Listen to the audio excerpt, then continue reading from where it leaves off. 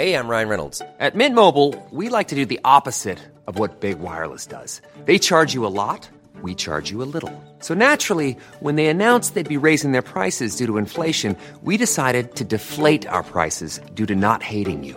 That's right. We're cutting the price of Mint Unlimited from $30 a month to just $15 a month.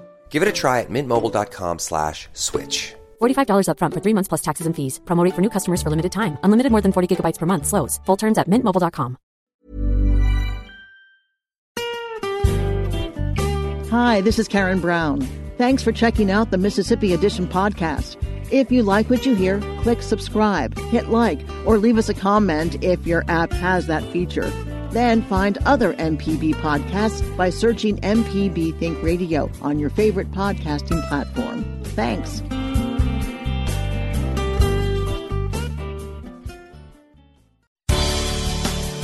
Good morning. It's 8:30 on Friday, December 13th. I'm Karen Brown, and this is Mississippi Edition on MPB Think Radio. On today's show, with just a few weeks left until 2020, we take a look at what Mississippians can expect from the upcoming census. Then the enrollment deadline for coverage under the Affordable Care Act is Sunday, December 15th. That's this Sunday. We revisit our conversation with Insurance Commissioner Mike Cheney. And after StoryCorps, a ceremonial groundbreaking from Mississippi's First Lady. That's all coming up. This is Mississippi Edition on MPB Think Radio.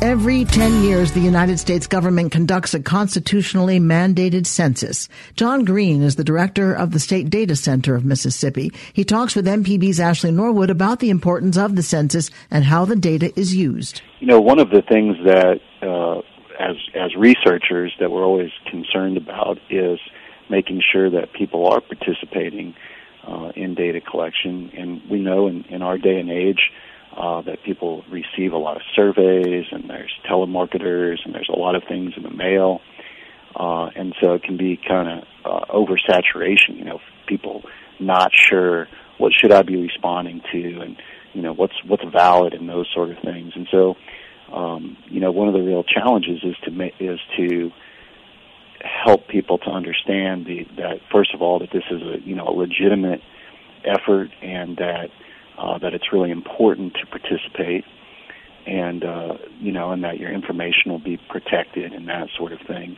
You know, we see a lot of concern over those issues of privacy and confidentiality, and so we're having to spend more time to help people understand that that there are protections in place and that this is a valid and legitimate process. Are any of those challenges unique to Mississippi, or is that sort of a nationwide issue? I think it is certainly a nationwide issue, and part of our collaboration with other states. We're part of a national network of state data centers, and share ways of doing things and lessons learned, and so I think that kind of issue is national. I think in Mississippi that we have more of the characteristics that we're concerned about, low participation rates. So we're still a largely rural state. We know that we have some areas that have limited access to broadband. We know that we have some areas with high poverty rates, and so those are all factors that we think impact whether or not places will have high participation rates in the census, and so we have to do more focused outreach in those areas. There are some concerns about privacy or confidentiality, but what are some benefits that people may not even know about participating in this census? Well, first thing I'll say about those concerns is that people are right to be concerned about the confidentiality of their data, and that's one of the great things about the census is that there are so many protections in place, legal protections, and so we're trying to help people to understand that there is shared concern over those issues and the right protections in place. In terms of the benefits, the the census is required as a part of the Constitution because its main purpose is to determine apportionment in terms of our representativeness in the federal government. But the data are used for so many other purposes. So we think about apportionment, we think about redistricting, but the data are used to help inform federal funding and state funding, allocation of funding for all types of different programs, from our infrastructure, allocation of funds for education, healthcare, all of those different programs that are, part of serving the public are informed by the use of census data. And for many of them, it's required by law that the census data are used. And so when we think about the importance of having an accurate count, that's going to impact us for the next 10 years. John Green is the director of the State Data Center of Mississippi. Coming up, the enrollment deadline for coverage under the Affordable Care Act is Sunday, December 15th. We revisit our conversation with Insurance Commissioner Mike Chaney. This is Mississippi Edition on MPB Think Radio. Have you been in this situation? You're listening to a great story on Think Radio in your vehicle, but now it's time to go inside. You want to keep listening, but you're ready to move on. What can you do? Pull up the MPB Public Media app on your phone while you're in the car. You can continue listening to that great MPB local show and not miss a moment. Search for the MPB Public Media app in your app store.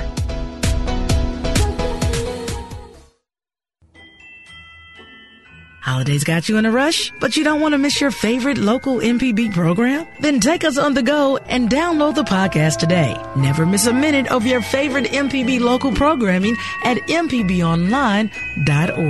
That's MPB Think Radio. Anytime, anywhere at mpbonline.org.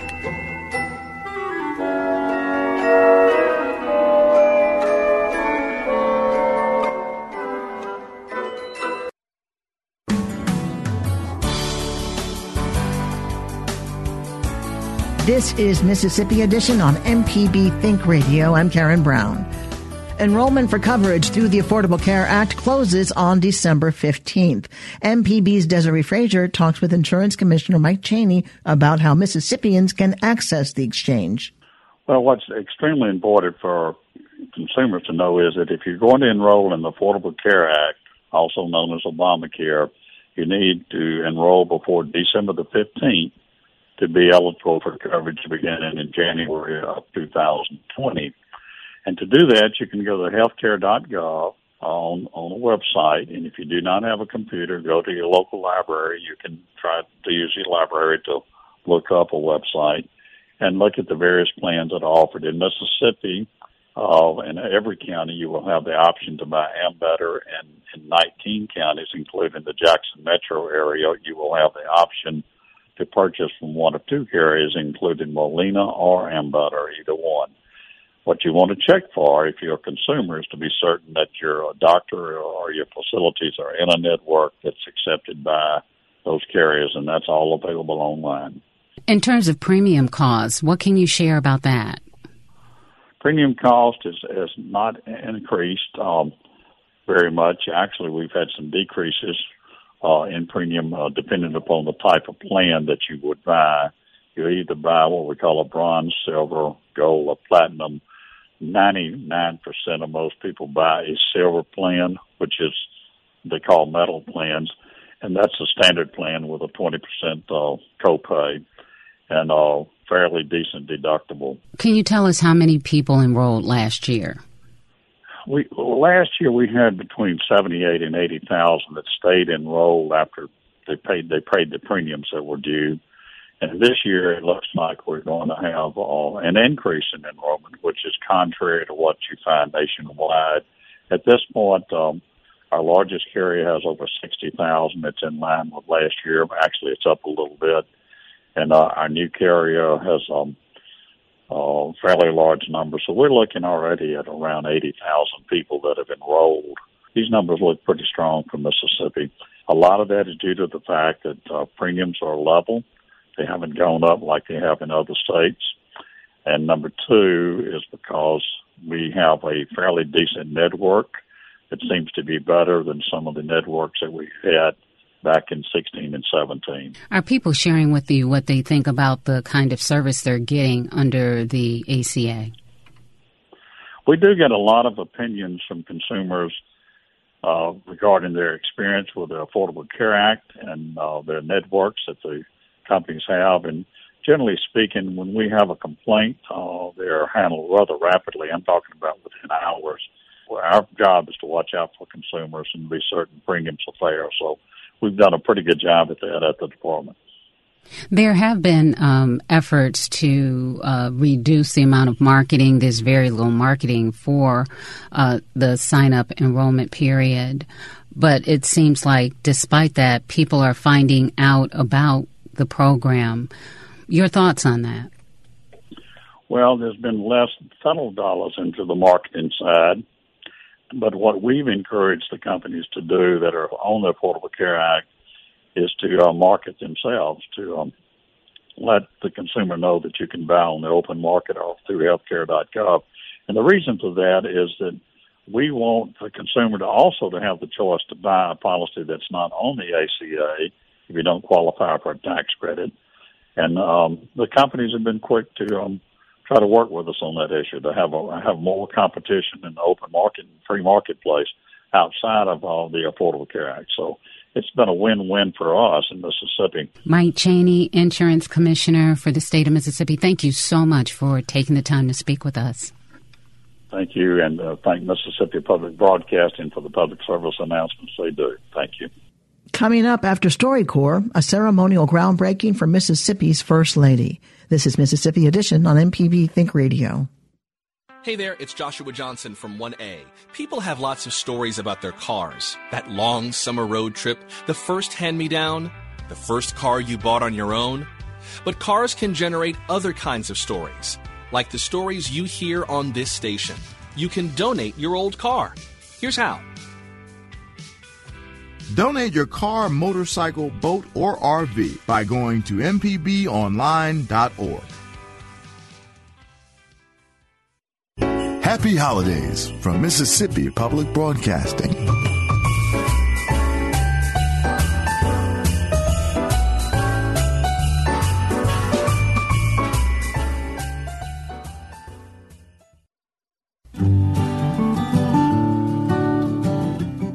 Julie Nicolai, she's called Nikki, met her husband Henry Castillo in an unusual way. He lived in Panama where he was born. She traveled there as a Peace Corps volunteer. In this conversation from the StoryCorps Mobile Tours stop in Mississippi, the two talked about their early relationship and the differences between two cultures. It would have been crazy to think about all that we've been through at that point in time. We were so young. I went to Panama in my early 20s. I was 24 when I went to Panama to serve in the Peace Corps. I was a Peace Corps volunteer in his hometown, Ojo de Agua. And I was young then, and now I have a lot more wrinkles and gray hairs. Why do you went to Peace Corps? Why? Mm-hmm. Why did I go to Peace Corps? Well, I did Peace Corps. That's simple, but it's a hard question to answer. Why did I do Peace Corps? I wanted to give something back. We have so much here, and I didn't even realize at the time. I didn't even realize how much we have here till after I did Peace Corps, and then it seems ridiculous how much we have here and how people worry over everything. But I still appreciate hot showers. Every time I take a hot shower, I'm so grateful for a hot shower. And before I went to Peace Corps, that was like my number one question I asked the interviewer when she was interviewing me for it. I said, oh man, the hot showers, I just don't know about that. But everything else I could take. But she was right. She told me exactly how it was. She said in the tropical countries, you appreciate a cold shower. We started seeing each other after I started getting to know him. It wasn't very long, and I actually had a night where I just bawled. I cried, and I was like, I just wasn't going to lose this one. I wasn't going to. I kept waiting for him to do something to mess up. He was going to go to the police. He was going to join the Panamanian police, and he was training to do that, and he was supposed to leave in November. We met in October. And he's supposed to do that in November. And so I was like, well, you know it's over when you go to the police. Like, I wasn't going to have any sort of long distance relationship. It was gonna, and so he never left. Well, it was because they never called me, like, the time it's supposed to be, like, November. They called me, like, in March next year. How do you feel about being here in Mississippi? Did I warn you enough about how Mississippi was? Yeah, you did, but anyway, I came with you. It has been nice for me. It's different, very different from where I'm from. And still, I think that it hasn't changed me, how I am. I keep being myself. And this is something that I never thought I would be doing someday, like living in our country. I feel good. You don't think it's changed you? No. Not at all? How? Well, no. I had to adapt to this place, and it has changed me some ideas. Like what ideas? Well, like there's a whole world outside Panama, and with different point of view, like all the issues that exist in this country. It was amazing to me in Panama how often people would mention the United States and talk about the United States, even just casually, and then to think about how many times does someone in the United States reference Panama? How many times have you heard someone here in the United States say, oh, Panama's having a crazy time with that president, or, you know, just anything, really. It's not even on their radar. To hear more of our conversation from the StoryCorps Mobile Tour, go to mpbonline.org. The StoryCorps Mobile Tour visited Mississippi through a partnership with the Mississippi Humanities Council, the MPB Foundation, and Mississippi Public Broadcasting.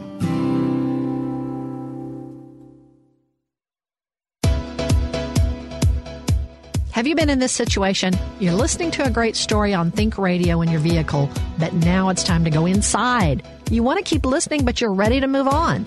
What can you do? Pull up the MPB Public Media app on your phone while you're in the car. You can continue listening to that great MPB local show and not miss a moment. Search for the MPB Public Media app in your app store.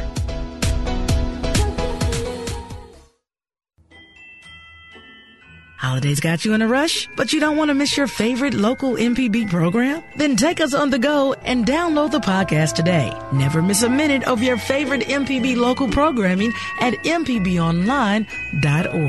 That's MPB Think Radio. Anytime, anywhere at mpbonline.org.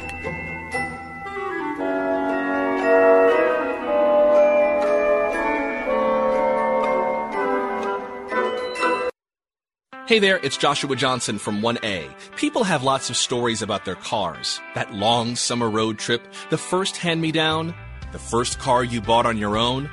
But cars can generate other kinds of stories, like the stories you hear on this station. You can donate your old car. Here's how. Donate your car, motorcycle, boat, or RV by going to mpbonline.org.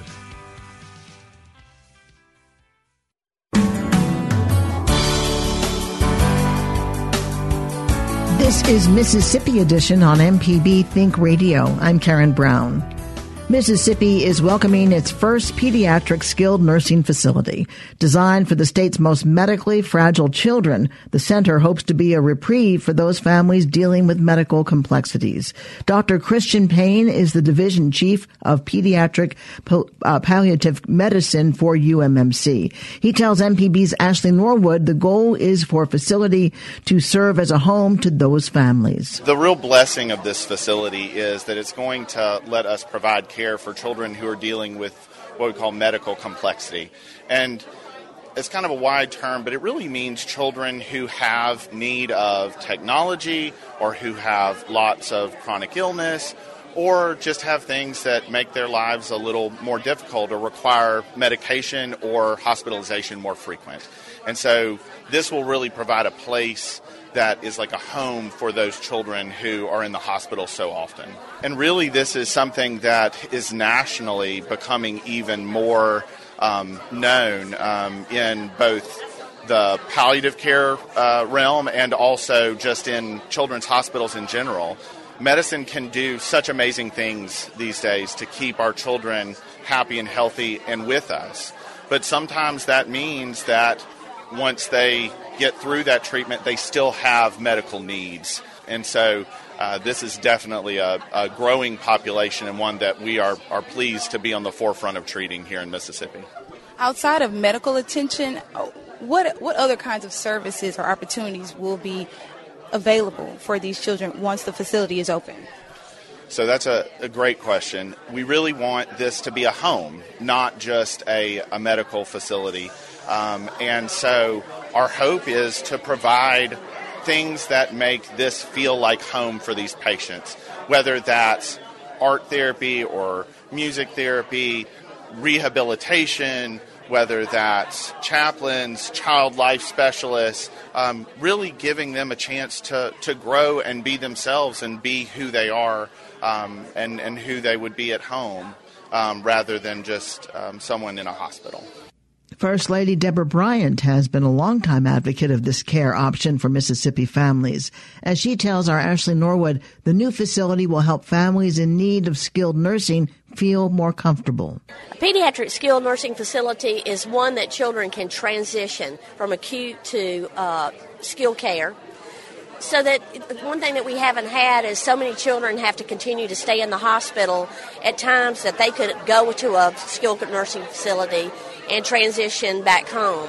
And so many times these parents end up taking their children directly home from acute care, and that's very difficult. They don't have the opportunity. They do get training, but not the way that they will at a comfort level that they will in this facility. It's the first in Mississippi. Why is this so important to our state and the citizens in our state? Well, they have these type of homes all over the United States. We have children right now that have to go to Texas or other states. The families have to move to other states so that their children can go to homes like this. And that just should never happen. So this will give an opportunity for these parents to stay in state, be with their families, extended families, and be able to care for their children here and continue to have their jobs. And things that we take for granted, they'll actually have that opportunity to continue on because they have to continue on. In a moment's notice, just like with the children that you see here today, their lives will change forever. And this will give them an opportunity to continue on a different life, but in a normal setting. Do we have a large population of medically fragile children in Mississippi? We do. We really, really do. And I found that just in my work with this, creating this type of a home. We really have more parents than you know, medically fragile children, and they don't get the support they need out in the community once they go home. We hope to be that support system for them. We see the blueprint behind you. Can you kind of describe what the facility will look like? How many children could stay in the facility? This facility is a 20-bed facility. Our hopes is for 30 beds, so it's got room for expansion. Stepping into this a little bit slowly so we can see how this is going to look. We want to get this right. We want to get it so right that other states want to mirror what we've done here, because you always want to be a state of the art, and we wanted a very home-like atmosphere. This is a vision of a facility mainly started for these 4 kids and children coming after them, so that this will never happen again, that children will never remain in a hospital again. First Lady of Mississippi, Deborah Bryant. Thanks for listening to the Mississippi Edition podcast from MPB News and MPB Think Radio. Don't forget to subscribe if you haven't already, and if your app lets you, leave a comment or review. We really do appreciate it. Remember, you can always get in touch with MPB News on Facebook and Twitter, and fresh episodes of the podcast are posted every weekday morning. I'm Karen Brown. Thanks for listening. This is Mississippi Edition from MPB Think Radio.